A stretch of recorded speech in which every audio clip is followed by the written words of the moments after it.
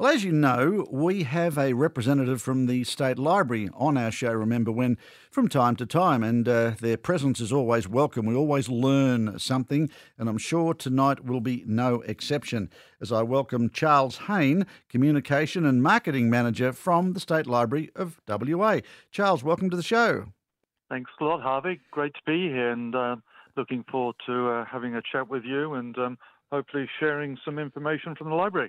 As you always do, you people there, you're wonderful. Our theme tonight, or your theme tonight, nuclear tests at the Montebello Islands. There are, of course, 3 tests by the British between 1952 and 1956. I guess a starting point is, Charles, where are the Montebello Islands for those who don't know? They're about 120 k's off the coast near Dampier up north. They're a group of islands. There's about 250 of them. And strangely enough, Montebello, translated from the Italian, means beautiful mountain, I understand. But they seem to be completely flat. At least some of them are after the nuclear explosions. But yeah, a great place to go for fishing and diving apparently now. There's 256 islands, and they detonated bombs around about 3 of them.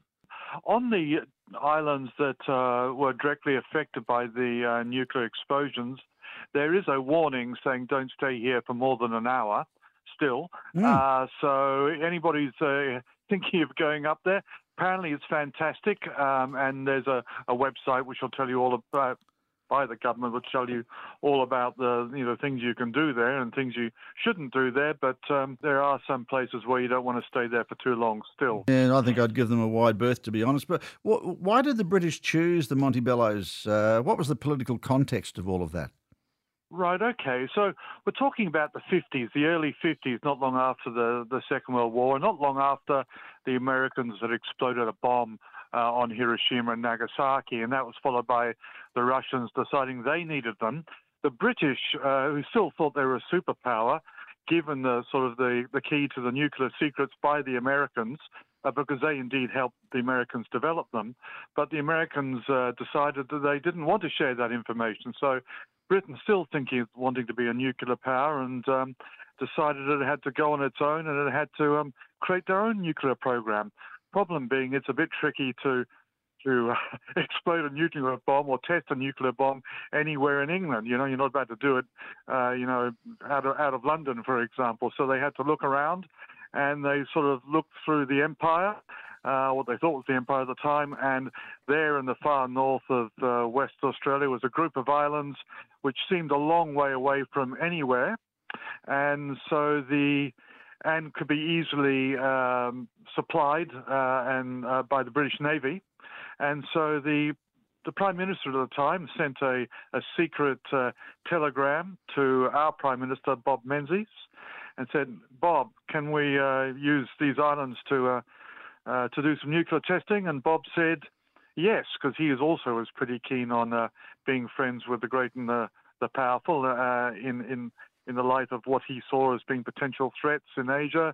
And so he said yes, and 1952, the British exploded their first bomb on Australian soil. There were 3 bombs, weren't there? The whole operation was called Operation Hurricane, wasn't it?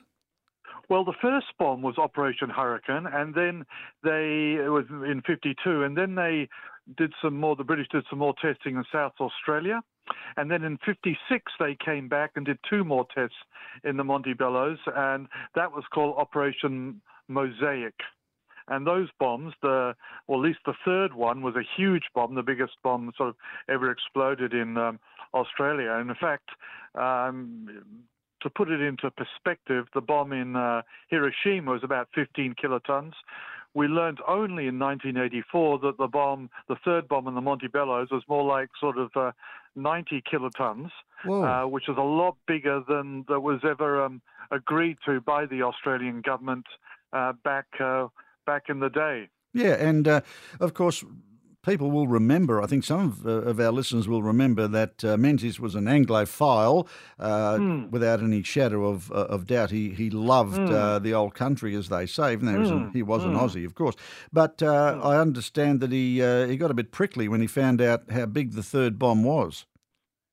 Yeah, they weren't. They weren't. The Australians weren't too happy because initially the idea was, or the agreement was, that the subsequent bombs in Montebello were going to be maximum of 2.5 times bigger than the first bomb, and the first bomb wasn't that big. And so they broke the agreement, and nobody in Australia knew anything about it until just coming up to the Royal Commission, which looked into in 1995, was looking into the impact of the bombs and whether or not people were injured by them, should be compensated, etc. And in 1984, we discovered this last bomb was a hell of a lot bigger than was initially advertised. Yeah. What was the impact on people near the islands? So, a good question. And one of the reasons we're doing this story is that a little while ago we did a Facebook post and about the Montebellos, because the library's got some great shots of it. Anyway, at that time, and some of the shots we have are of people on holiday, and in the background there's a sort of a mushroom cloud. And we also did a story about a focus on a WA museum scientist who went in to the Montebellos in just about 1959 to check to see what was the impact on the islands, and he compared the look of the island, or the impact to the particular island where the big bombs went off, as to being, the same as a result on Krakatoa, complete devastation. But he said that just under the water, it was surprising how much stuff had survived. But that's just the I guess the hardware of the island. There's bigger issues in terms of, were anybody impacted by the explosions, people? And so there were and the answer is yes. The Royal Commission found that this was an issue. Of course, there were the servicemen who were there observing and helping with it. They're wearing T-shirts and no shoes and sitting on a ship not that far away looking at this thing. And then there were actually people on the land, yes, 120 k's away, but there are Aboriginal people who tell stories about the ground shaking, seeing the cloud, hair falling out, mysterious illnesses. And Marble Bar, there was a sort of a Geiger counter reading that went through the ceiling, because especially in the third one, it's this cloud and radioactive material swept across the north of Australia. And the Royal Commission found later on that the Montebellos was not a suitable place to run these explosions, and that the government the Australian government wasn't given all the information to make a good judgment as to whether or not it was a good idea to have them on the islands. And there are some people still fighting for compensation. There are. Now, so what actually is in the State Library that people can access in regards to the Montebellos? We have lots and lots of a number of great images. You can just go to the state library website and go to the search engines and punch in Montebello and nuclear tests, and up will come a whole lot of images. We also have a great oral history, as I said, of this scientist from the WA Museum who went over to the Montebellos to check out the results, together with a one-armed Scotsman called Jock, strangely enough, who's Professor Jock, whose job it seemed to be to hold a Geiger counter when they were there. So we have a pretty good collection. And interesting enough, when we did put this post up, we got a message from a lady in Bunbury, and she sort of texted in to us an image of the nuclear explosion that she had found in her couch. And this couch had been in the family for about 40, 50 years. And this little tiny sliver of image had been stuck in the couch.